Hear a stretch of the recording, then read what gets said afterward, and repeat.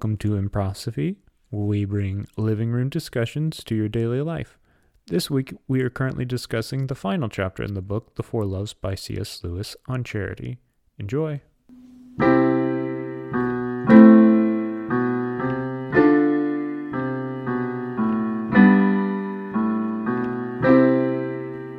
Okay, so we're here at the last part of charity, of The Four Loves, on charity here.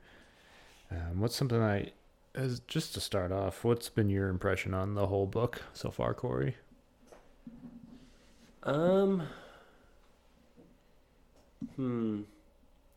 definitely felt like the tone changed this last chapter. I'll say that much. Mm-hmm.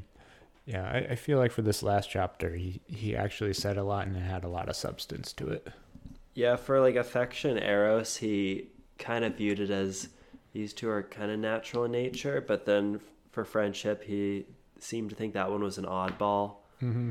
And then charity just was a whole tone shift. Yeah, felt like charity was something that, at least I think he was trying to encapsulate the whole thing.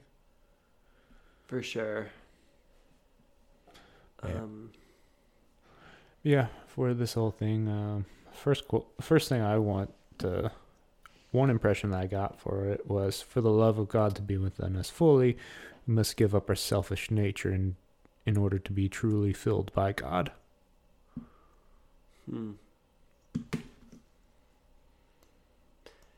Yeah. Oh man, I'm trying to think. I guess I'll get into this. Well, do you have more overview? I mean, I do, but I want to have that piecemeal throughout the whole episode. Okay, so I was listening to our, I guess, intro video, and I think the way it ended was talking about well-ordered love, and then this analogy of like the pyramid of love. Mm-hmm. So I actually drew a diagram just kind of thinking through that, and it did become a pyramid miraculously. Oh, okay. And I kind of do it with two polarities. One is the transcendent and the natural. Mm-hmm. The natural being like just the forms we're familiar with. We're very familiar with affection, eros, just things that are very humanly and intuitive and baked in. And then the transcendental things, being things that can only be pondered through like first extrapolation and then direct experience. So there's, how do I word this? Yeah, it seems like the natural things and the natural loves can point towards the Transcendental. Transcendental. Oh my gosh, I cannot pick a word today. That you love a friend well, and you love a partner well, and you have affection towards people, and it can almost make you ponder this thing bigger than yourself, this bigger love. Mm-hmm. And then once you have maybe a direct experience of the transcendental, it actually kind of goes back into the natural. It's like the Bible verse that the kingdom of God is like yeast that works its way through a bread. Mm-hmm. It's like you can kind of have these experiences of love, and then you can approximate a higher love. And then once you have an experience of that, you're like, oh my goodness, it's like baked in the whole thing. It's baked in the bread. Mm-hmm.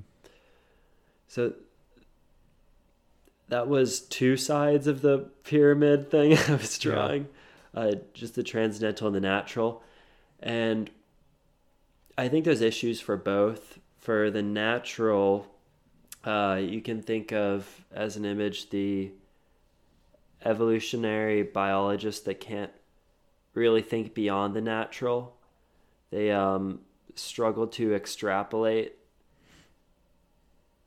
They maybe would say, human intelligence is really impressive, but they wouldn't be able to ask bigger questions than that. The one I've told you a bunch of times is saying, okay, is there life out there in the cosmos? Is there intelligent life? Is there intelligent life that has learned to love? Is there intelligent life out there that's learned to love, that sees our love as primitive? I think I think certain groups cannot be able to ask the second two questions and contemplate something bigger themselves. That would be an issue of too much focus on the natural, and then too much focus on the transcendental is to not really maybe even understand the natural or be attached to it. And if people don't understand their nature, they're going to be ruled by it. Mm-hmm. If people don't understand the gritty tribal part of us, they could potentially be ruled by tribalism, or the or the Christians that haven't had like sex ed that made sense, and then they just get to situations where they're like, okay, I just did what my body told me to. I was ruled by my nature because of this like emphasis on the transcendental without actually becoming in tune with what it means to have a body. Yeah.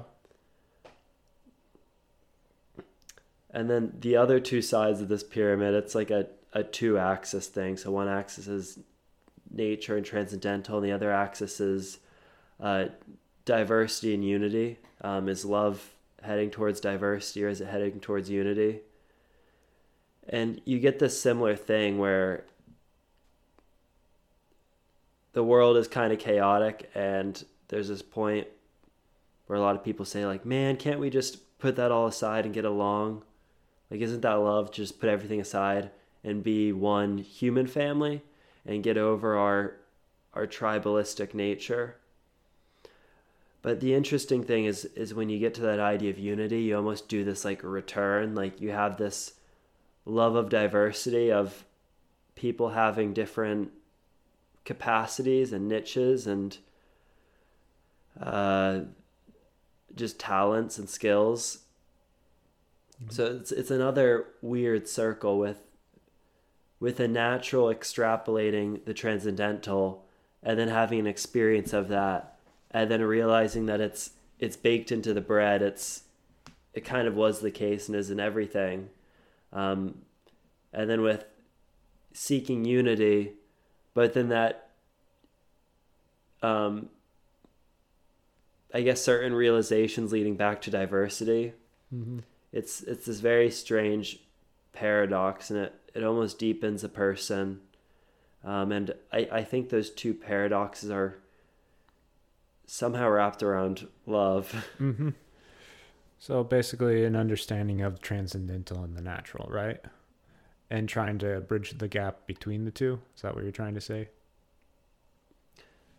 Yeah, I don't even know if it's like a gap. I think it's like, I guess, just a dialogue, and every party needs to be seated at the table to kind of have this conversation about the meaning of life. Mm-hmm. and leaving out the natural element, or leaving out the transcendental element, is not going to get you to the best solution, basically. Yeah. So yeah, having the mixture of the ideal and the real, if for a lack of a better term, combined together. But I mean, that definitely is an interesting idea. I wonder how you would apply that to a situation of charitable love, or as Lewis was putting it in the book, how he was putting it for charity. How you combine those two things together to make, at least for in regards to this chapter, how do we put that towards charity towards one another? Not charity as in, oh, I'm going to give $1,000 away or something like that, but charity in a sense of, I suppose, as I mentioned with my first quote here, for the love of God to be within us fully, we must give up our selfish nature in order to be truly filled by God. I suppose in order to have a better understanding of yourself, you have to understand that you are both spiritual and natural. Where obviously, of course, you are flesh and blood. There's no denying that. You're also a spiritual creature, because without the sense, I suppose, of some sort of intuition, I'm just kind of guessing a little bit here, but I think it's spiritual in terms of feeding feeding the mental health side of yourself. Of course, you have so many spiritualities out there, but the issue is, do they truly point to a true source of love and charity? Because you have many out there who have this transcendental meditation and other things of that sort. I'm sure that some of them help some people, but do they truly help the person achieve virtue within themselves, to properly order your loves, so to speak? Yeah, I think any improper ordering of love will eventually bear bad fruit. So I guess I'm not like personally super concerned if someone has like a closeted bad motivation, because I think it will eventually come out, and then they'll have a chance to change it. I guess I guess it's I guess I've seen some circles where there's this like hidden cynicism. It's like, oh, you seem happy, you seem like you're doing the right thing, but like, is there really not something in there? Like, is this really as pure as you say it is? Mm-hmm. And I guess I'm not super concerned personally about putting like a scalpel in someone's motivations and like digging around to make sure it's like all good. Yeah. And I suppose that would be on the individual person themselves. So you can take, let's say somebody else is giving you something, you can only take what they can give you if it is, say, a gift. Now, what that person's motivation is, that's up to them. If you receive it in good faith, then you're receiving something in good faith. But if they're giving it to you with ulterior motives, that's on them for not having true love and charity within themselves. Yeah, but as you just said, you can't take a scalpel and poke around in somebody's subconscious, or a metaphysical scalpel, a better word of putting it. So this spiritual scalpel of, oh, slice open this imaginary head of yours, and we'll open up and see your thoughts for the whole world to see. It doesn't quite work like that. Check the hypothalamus.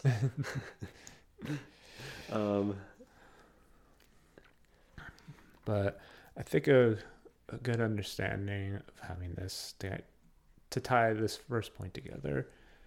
How does one tie both the transcendental and the real together? I suppose in the person of Christ himself, who became fully God, who is fully God, but who came as fully man, gave himself as a perfect sacrifice for humanity.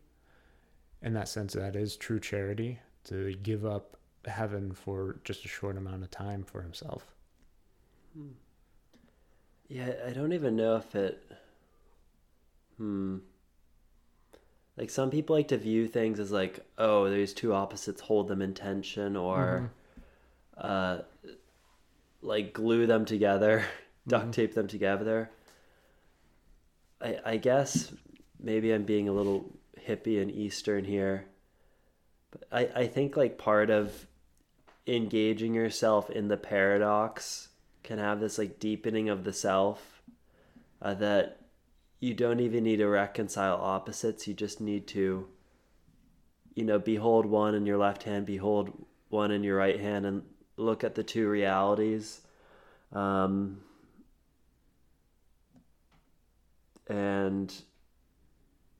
just kind of engage in them, and it would naturally deepen you. Mm-hmm. So, in other words, engage in some form of higher mystery, would you say? Yeah, I think that, yeah. Yeah.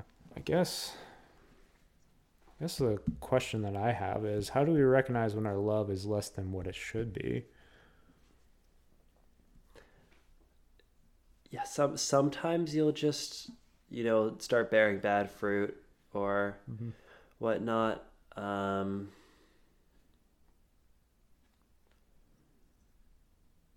hmm. I think a good way of putting it is self examination to see where you're at. Obviously, though, unfortunately, there are those who have such a lack of self awareness that they think that they're literally God's gift to humanity. But as a matter of fact, they're closer to the devil himself than they are to even the lowest of angels.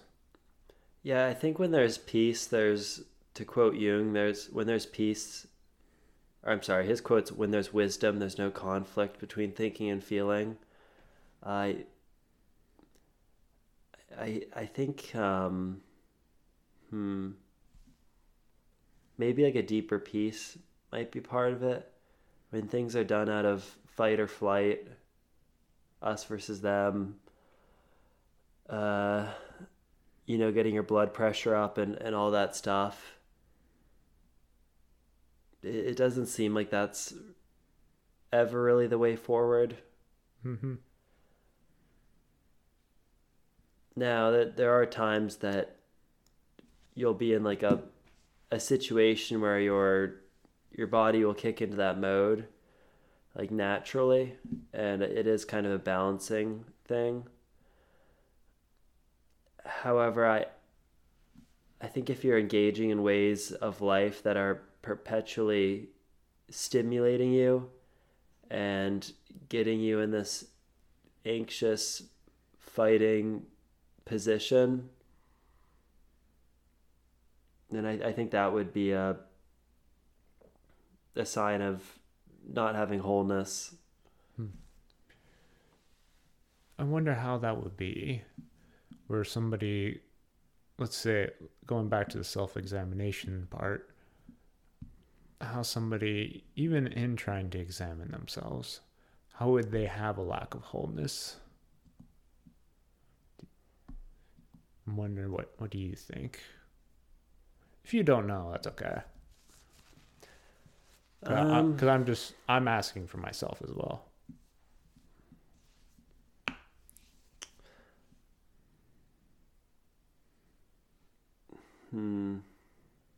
We can come back to it if that's all right. Yeah, it is case by case. If Yeah. Like what got left out. Like if you're living in a way that's not actually using all like the pieces of your personality or all your sub personalities, if you're like existing in a mode where a big chunk of you is being left out, Mm-hmm. or repressed, honestly. Yeah. I wonder if this might have actually something to do with it as well. What you say and what you do align with each other. What you say, do, and think align with one another. I wonder if that can be a process of where somebody can have that sense of wholeness. That's interesting. I think that also goes back to the transcendental and the natural. Like people that are very idealistic and maybe think about the Mm-hmm. transcendental, they'll make big promises without knowing enough nature that they can't actually execute those promises. That's potentially a folly. Mm-hmm. And then there's people that are really practical. They know how to do things, but they, that guy's just another idealist. I don't want to do business with him. Mm-hmm. He doesn't know the first dang thing about throwing railroad tracks on the ground Yeah. or whatever. Mm-hmm.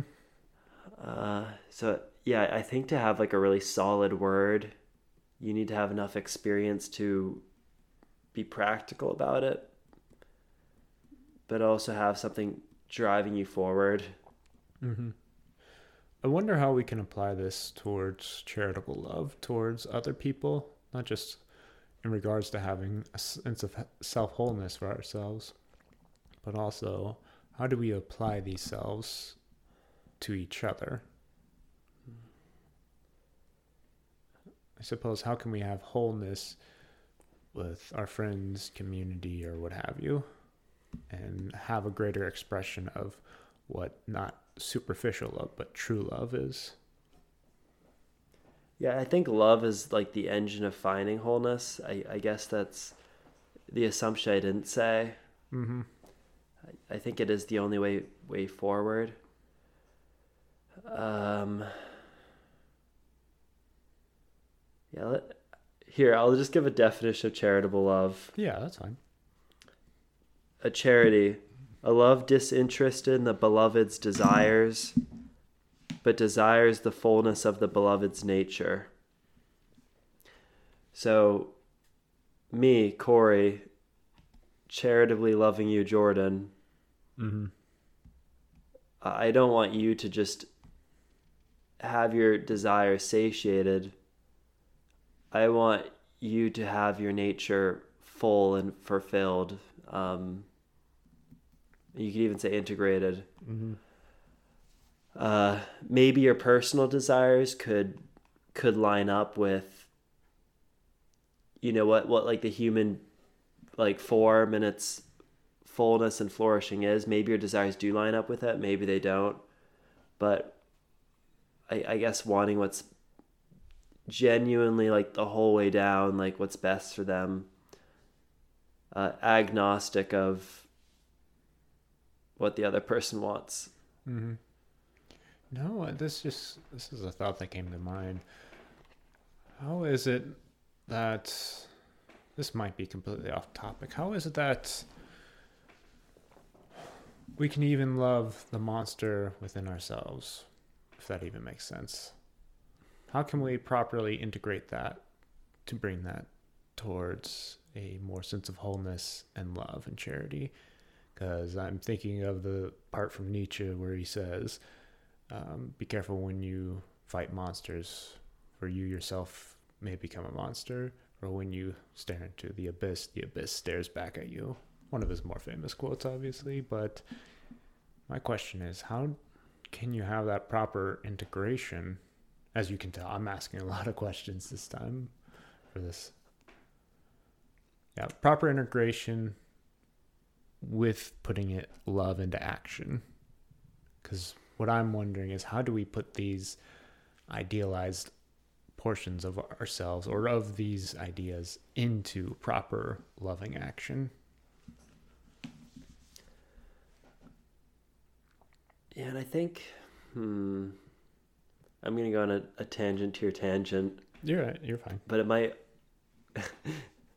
it might resolve a slice of your tangent. Mm-hmm. So earlier this week, I was considering meeting someone. Yeah, I'll just leave it at that. And basically, my mentality was, I'm going to go to them and negotiate with them. They have their authority, so they have a domain in such and such an arena, and they have the technical expertise and ability to make things move within their domain of competence. And I had this mentality like, oh, I'm going to see them and I'm going to negotiate, talk brass tacks with them, Mm-hmm. and try to, like, I don't want to say get my way, but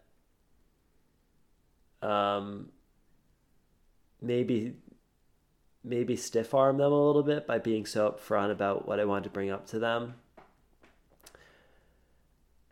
And I realized that if I went into the conversation like that, I'm actually like bringing this energy with me, that I'm setting it up as an arena, like, oh, gotta, ace this interview, or gotta win this contract, or gotta, like whatever it is. There's ways we can drum up this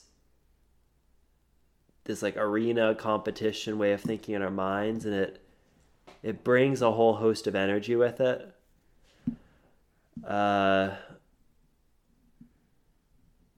That is kind of a choice. And yeah, part of this I was like, I want to kind of do this approach to them because I don't want to say I like wanted some of their resources, but I wanted some of their guidance.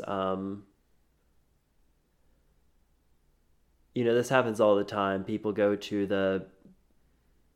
the car dealership and they have all these like images of their head of the car dealer ripping them off, or they what's another example? Shoot, I'm losing them. Mechanic? Yeah, the mechanic, that's a good one. Yeah, and you can just drum up this like way of thinking and then just bring this host of energy with you. And then it's like just another customer service rep getting ripped into for no reason because this host of energy has been brought into the room with you.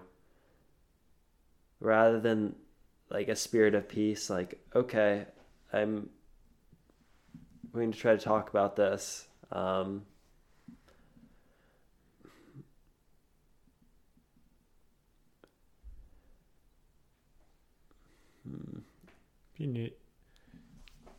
was about to say, if you need to take a moment to think further, don't worry about that.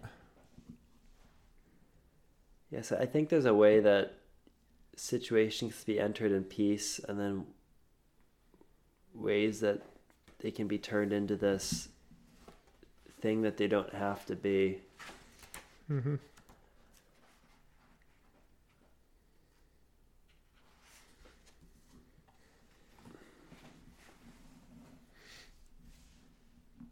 Yeah, I feel like that.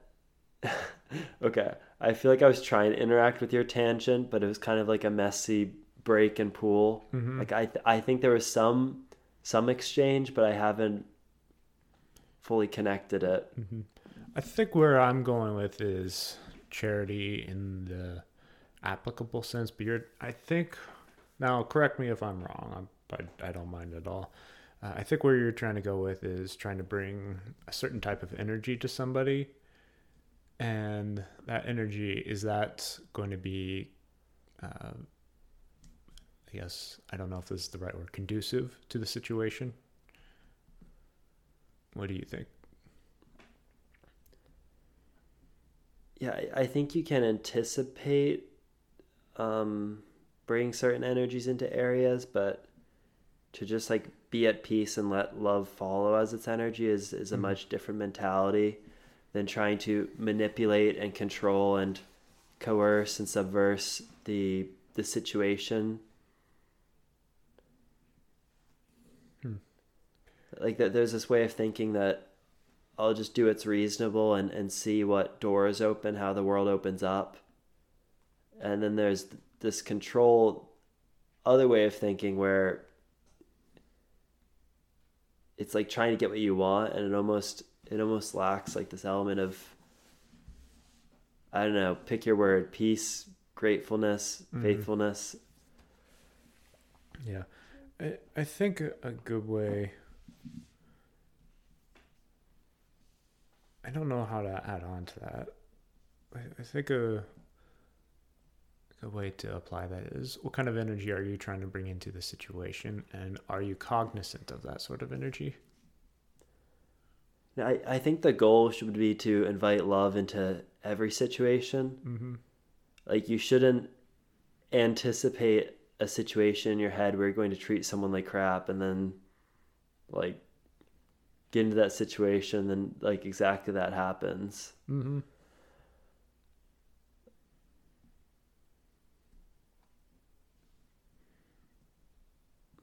I think a good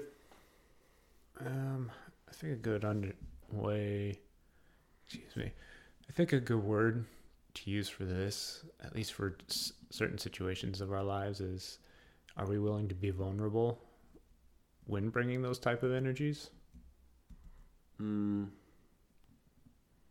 because to kind of string that in is, at least I think it was on page 155, and I have it written down right here. To love at all is to be vulnerable. Love anything, and your heart will certainly be wrung and possibly be broken. Trying to find it on this page here. Well, but yeah, that's the thing though with true love in regards to giving or something of that sort. Sometimes there are times where there is the possibility of getting hurt.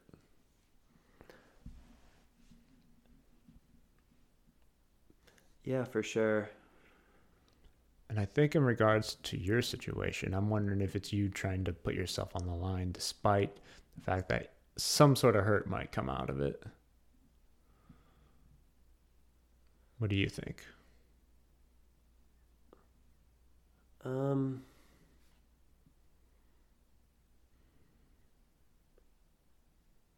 yeah, I guess it was.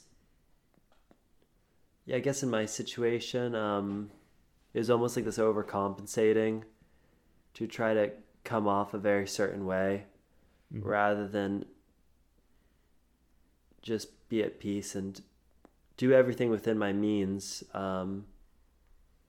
Like do the right things, but not really have this anxiety that turns into a weirdly framed situation.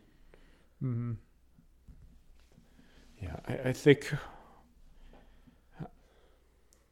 in regards to, as well, charity, at least in the way I'm trying to understand it, in the way Lewis has it here, I think it was something along the lines of giving of oneself. Maybe not so far as it would be for agape, in terms of continuous giving of oneself despite whatever might be there. But it almost seems as if though it's this sense of giving yourself wisely. I think good charity is to give yourself, but to give yourself wisely.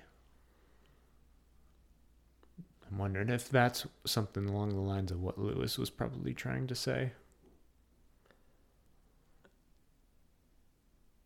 Yeah, I think there are limitations. Like Christ would like seclude himself, Mm-hmm. and he had like crowds of people asking miracles. Like, man, how much energy did this guy have?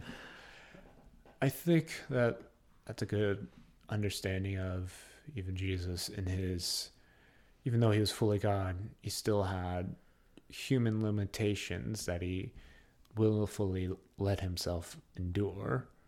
And so, in regards to himself being willfully limited, he had to withdraw for a time to recharge. And I suppose a good understanding of the people who always wanted a miracle from him, they're always asking, the question is, are they asking because they truly want to change, or are they asking because they want just something and just go about their days with an unchanged life?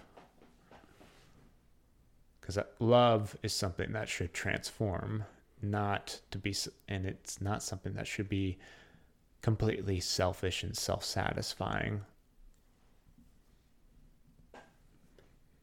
Yeah, I agree with that. Miracles are problematic because they're.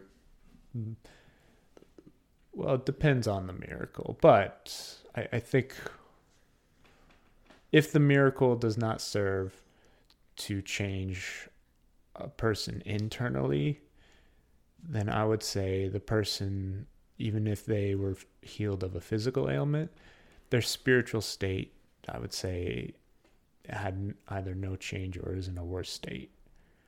Now, of course, I don't want to denigrate somebody who's had a miracle and it has changed their life, but I'm reminded of the story where you had Jesus healing 10 lepers and only one came back to thank him.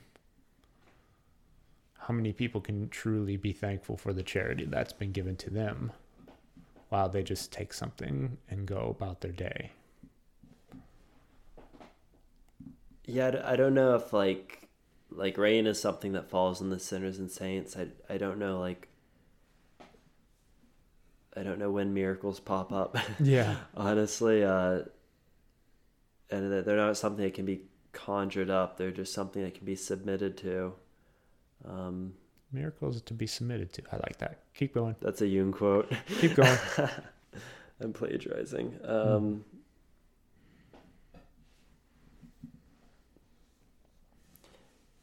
Yeah.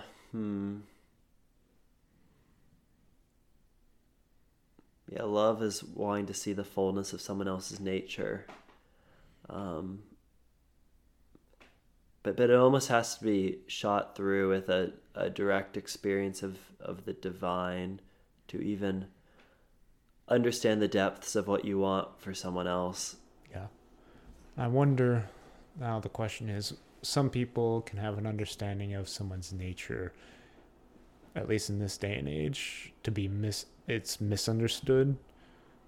And unfortunately, they can say, well, my nature is this, my nature is that, but are you truly integrated with yourself?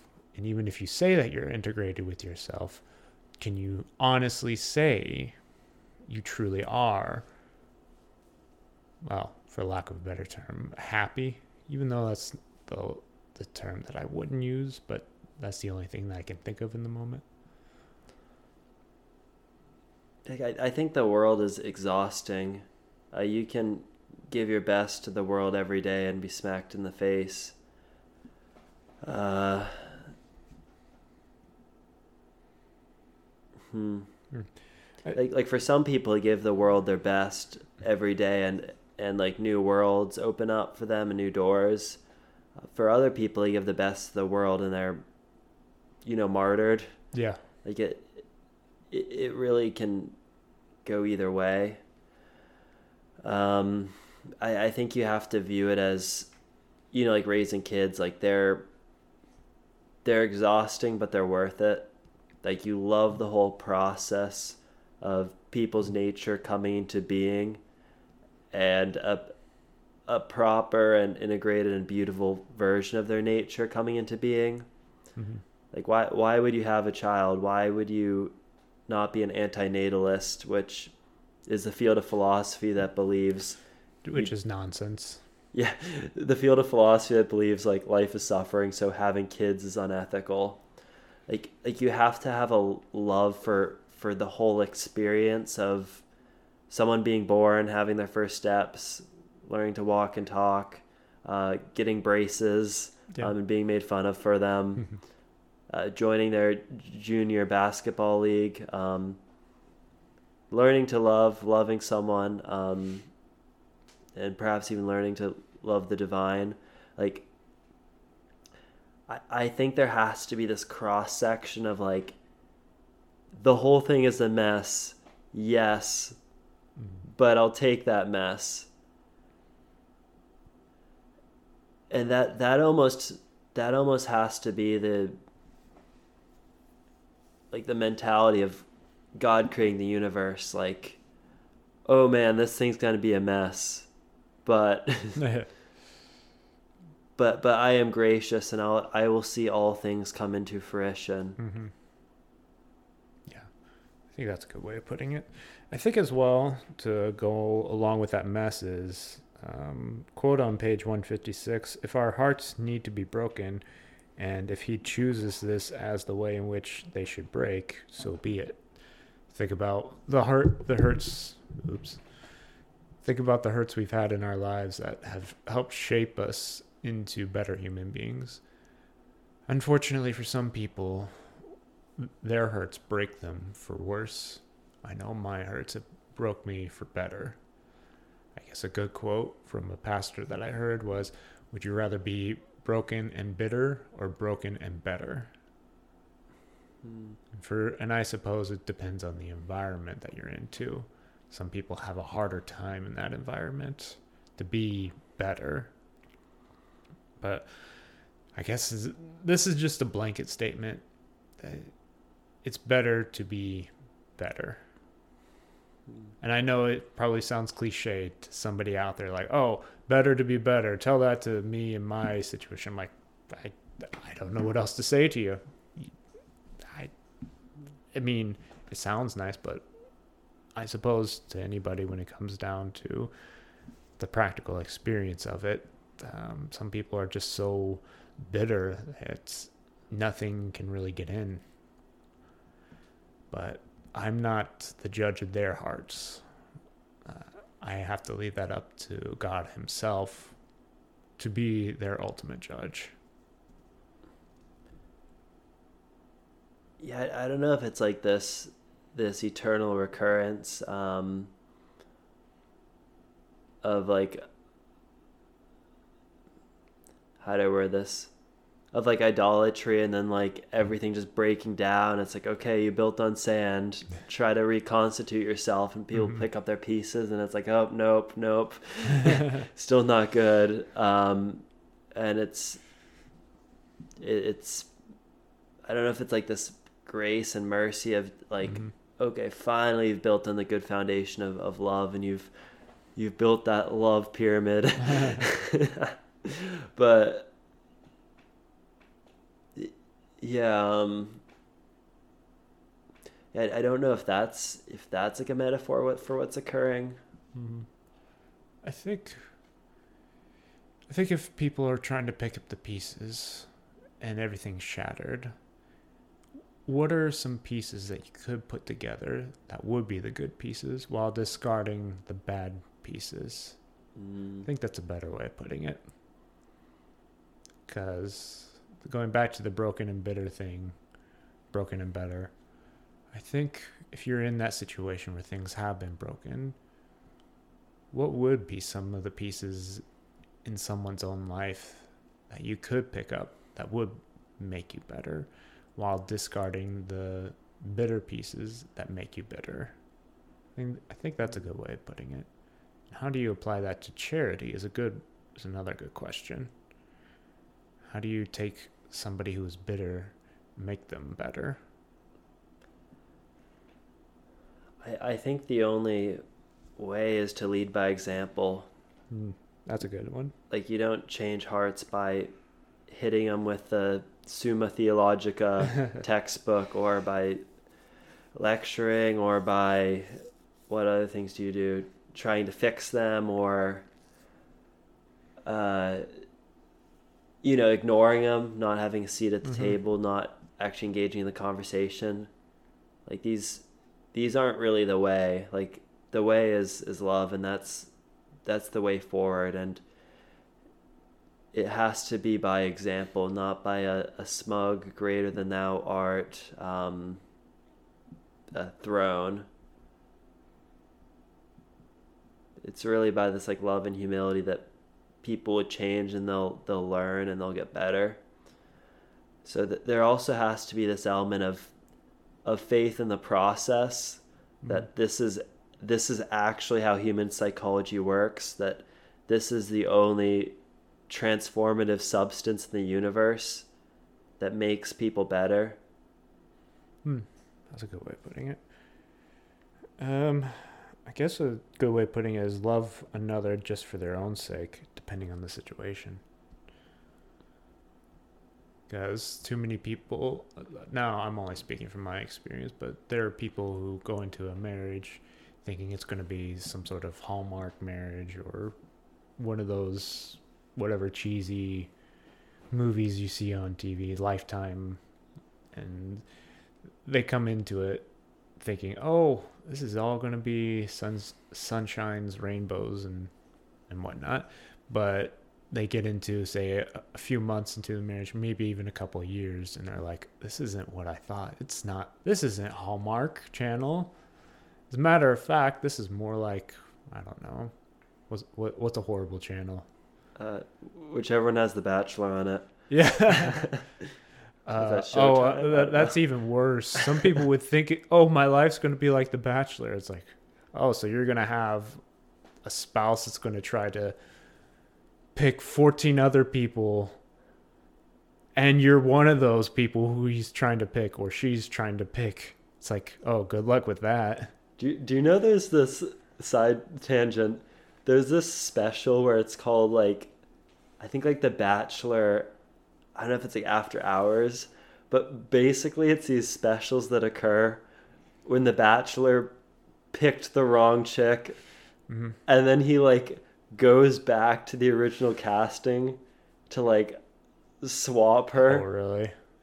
Yeah, Oh, it's my like, goodness. so it'll be like a season of The Bachelor, and then it'll be like another like episode, like, oh, the 12th, the 11th hour love decision special. And it's like, this is And unfortunately, there are women out there, I'm sure some guys, oh my who eat gosh. that sort of garbage up.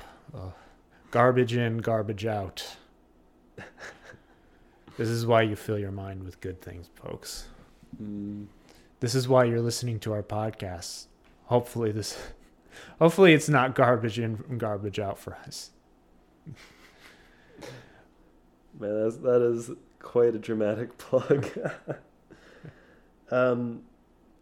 Yeah, one thing that Lewis talks about, this is a new topic, is he starts talking about hate. To have a well-ordered love, there's this like capacity for hate for some things. So I think of Jesus just bashing the Pharisees or something. And it's not a hate that stems from fear. It's not a hate that stems from self-survival or knocking someone down a notch or being better, all these things. It's really a hate that stems from just like not conceding to evil. And loving people enough to kind of like have these like standards for them. That's a good way of putting it. Loving somebody enough to be disagreeable for them to be better. And that's a hard thing for me because I'm generally pretty agreeable. But I suppose for us, when's a good time and place to bring up certain topics like that? Excuse me. Yeah, in the context of Lewis, he was using the Bible verses, you must love your mother, your brother, your gardener, your... Or I think he was saying you must hate. Yeah. Opposite. Yeah, you must hate your brother, your sister, your whoever. Like, you must be able to do that. Yeah, and then... I need the real thing. Obviously, the scripture, when it says you must hate your brother lover or your brother wife, sister, and so on and so forth, it doesn't mean that you have to have this complete animosity towards another person where you have to shun them from your life. No, it's more of, and Jesus is speaking in an exaggerated manner when he's saying these things in order to follow him, but he's saying that you must put me as your highest love before others. Okay, I got the ahead. verse for anyone that just heard my tongue turn to spaghetti at least 3 times.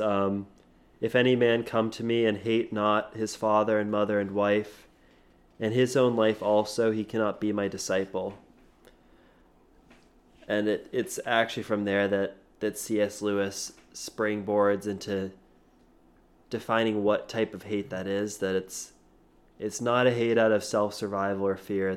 It's just out of kind of calling others to a higher standard and not flinching to evil.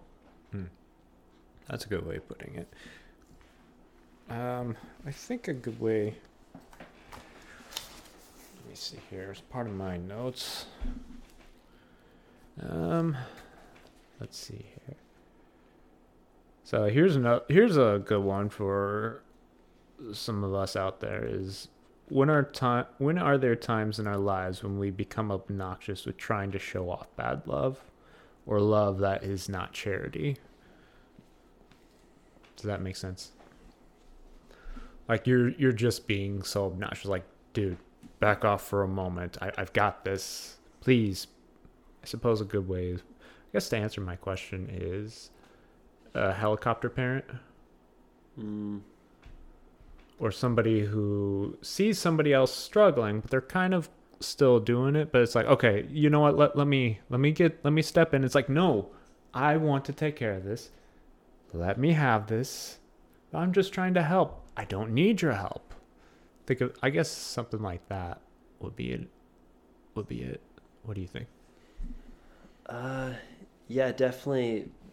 Here's the transcendent in nature thing. Like, there has to be this respect for nature and human psychology and what simply is the way and how people actually change. And I think there has to be a trust in the process. Yeah. So, yeah, those people that jump in and offer unsolicited advice, like that's cool. But if you look deep enough in yourself, you'll realize that it just doesn't work. Yeah. Truth always enters through the side door, blindsides you and sacks you or something. Mm-hmm.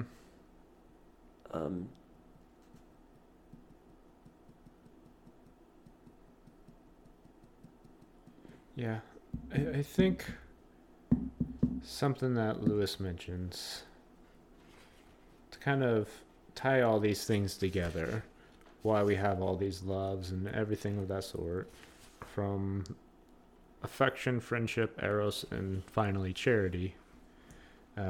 Page 178. I can't quite find the quote there, but I wrote it down.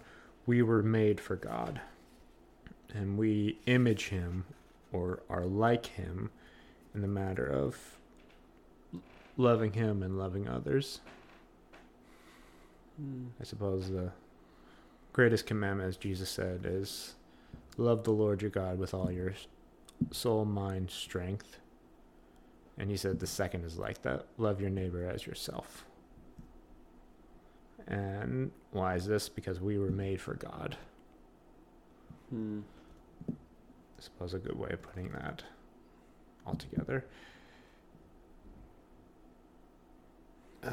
And I suppose on page 175, in my love for wife or friend, the only eternal element is the transforming presence of love, the capital L, himself, the capital H.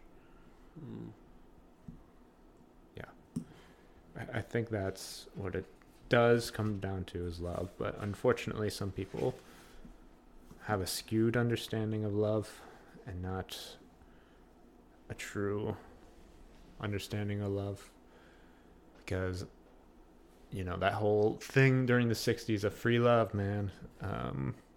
Okay, they're probably back then they were probably like, well, we're tired of this whole system and whatnot. Fine, fair. Some structures can be a little too rigid, but with that being said, love is more than just a feeling. To put a quote from DC Talk, love is a verb. Love isn't always just what feels good. Love is sometimes what feels uncomfortable. Saying, as cliche as it is, saying the hard things that need to be said. Even if somebody might scream in your face. I know that'd be hard for me. I can say that for sure. That's a hard thing for me. I just think that sometimes love isn't always what we think it is, if that makes sense. Love isn't always a warm fuzzy. There are times where love is discipline. And this is what I was going to go boundaries. on. Yeah, boundaries is good. And I think what is true self-love is true self-love allowing yourself to always, spend 8 hours a day watching Netflix, although sometimes you just need to relax. There are times where it's like, okay, I weigh 5,000 pounds. Oh my gosh. I'm just going with it. Yeah. You know where I'm going. I ate an elephant, and that elephant ate a hippo, and that hippo ate something bigger. I weigh 5,000 pounds. I'm on the couch all day. I'm not doing anything for myself, but I love myself. Do you really? I think true self-love is sometimes taking a hard look in the mirror and saying, I need to get my life in order. I need to have enough self-respect and self-love to do some hard discipline in my life. Like, you're saying people that treat self-love as this kind of superfluous category, like, oh, I don't need to actually like integrate my nature. I can just be like a couch potato. When really someone that critically looks at this person's nature and says a full version of this nature is to, what's the word? To exercise all these instincts, Mm-hmm. to exercise your religious instinct and your instinct for just like the body and moving around, and your instinct for the intellect and your instinct for like the emotions, or however you frame it. To say self-love is this category you can just pitch parts of yourself that you don't want to work on into, it deeply lacks the self-respect. It's like, oh, self-love, I'm gonna I don't even have a good example. Yeah. I'm going to eat chips all day and not do anything. Something like that. I don't know. What types of chips? My choice would be kettle chips. Kettle chips, okay. I hear kettle chips are a white person thing, but I don't care. I like kettle chips. Yeah, so I think I agree with you with self-love not being this fuzzy category to just pitch things into that you don't want to do. Mm-hmm. There's a balance to all things: exercise, rest, work, family. Not neglecting the spiritual exercises as well within yourself. Morning and evening prayers. And I don't know. I don't really have anything else to add. Do you? Let me check my handy notebook. Oh, yes. Lewis ends by talking about heaven. Oh, please. I can ramble. I kind of wrote this more as a question in my notebook, but it was how he ended the book, so I would like to cover it. Yeah, go ahead. Yeah, you kind of hinted this earlier. Like, he says that the only love that would survive and like make it through the gates of heaven would be that which has been made full through charity. Mm-hmm.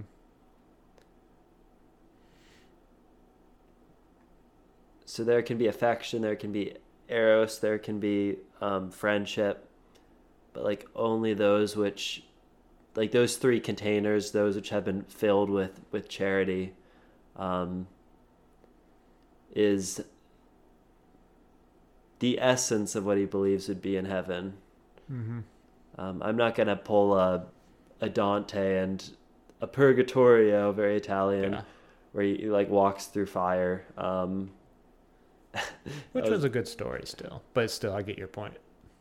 Yeah, it's super weird. He like walked through fire, then he's like, "Oh, my loins burn," and then and then it's like his way of saying he struggled with sex or something. It's just a very weird. I don't know. I'm not psychologizing. Purification Dante. fire of Purgatorio. But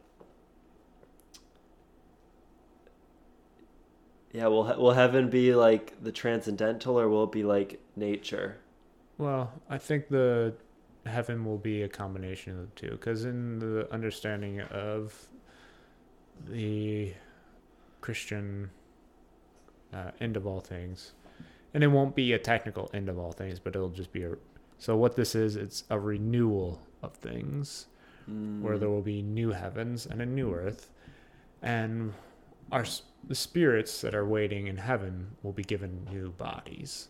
So it isn't this Gnostic notion of you die and then you go to heaven and you just stay there for all of eternity in paradise. No, heaven, I would say, is like this waiting place for the saints.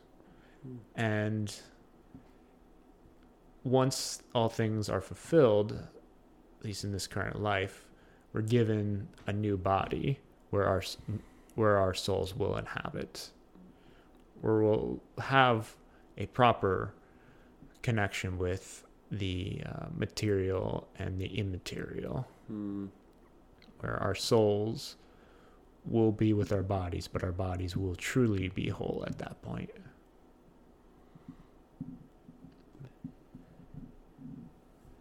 Yeah, I like that.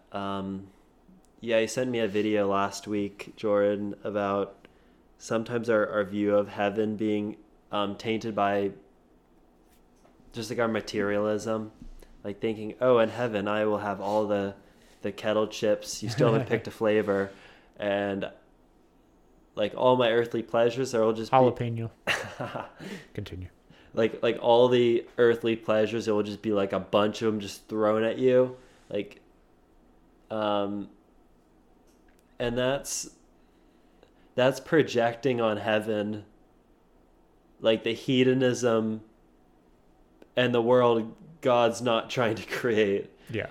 It's saying like, oh, God doesn't like want us to have pleasures now, but you know, when I get to heaven, it's kind of just like he gives us the stuff like, I know you wanted this anyway. Here's your double chocolate mocha frappuccino, twice stirred, double latte.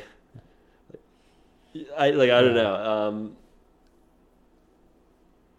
Yeah, so that video you sent was just a good reminder not to impose this like materialist view of pleasure onto heaven, that, oh, you just get more of it.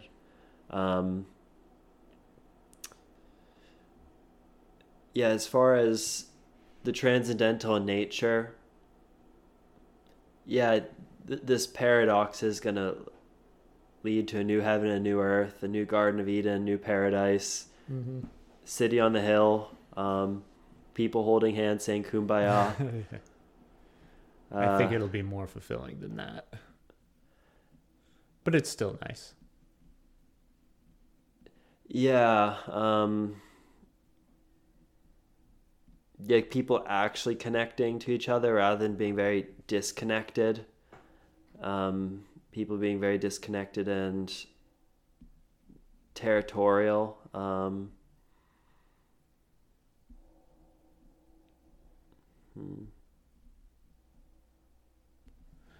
think it would be good to put from something St. Augustine, to live in the city of God rather than in the city of man. You have the two worlds, the city of God and the city of man. What we're in currently right now, what we live in, is the city of man in its fallen, broken state, but yet there's still certain orders that we have and that we do obey for good reason. But then you have the city of God, who the citizens of heaven are the true citizens of. So I suppose, to get back to charity, and as a final thought for myself, is true charity is having loves properly ordered and a proper giving of oneself. Not only of oneself, but also a proper affection. Going back to the first love, the storge, as it is in Greek. But charity isn't just the warm fuzzy. Charity is putting things into action. It's like that 1 Corinthians 13 part where love is patient, love is kind, does not envy, does not boast, and so on and so forth. It's putting love not only in proper affection, but it's also putting love in its proper action. And to have true charity, to have true proper affection, is something that is of God. Because to go back to that quote, we were made for God. And from St. Augustine again in his Confessions, our hearts are restless until they rest in you. And there's a lot of restlessness going on in today's day and age. I'm sure it'll continue for many years to come. But no true rest will be achieved until we rest ourselves in God himself. Awesome. I cannot outdo that. Yes, I still need to get the next book, but It's okay. We'll figure it out. This is one in the bank. First 5 podcasts. Yeah. High 5 podcast. That was a weak high five on our part. Making a fool of myself. Anyways, I got nothing else. Do you have anything else, Corey? No. All right. Hope you guys have enjoyed all this. We'll see you for the next one. Be well.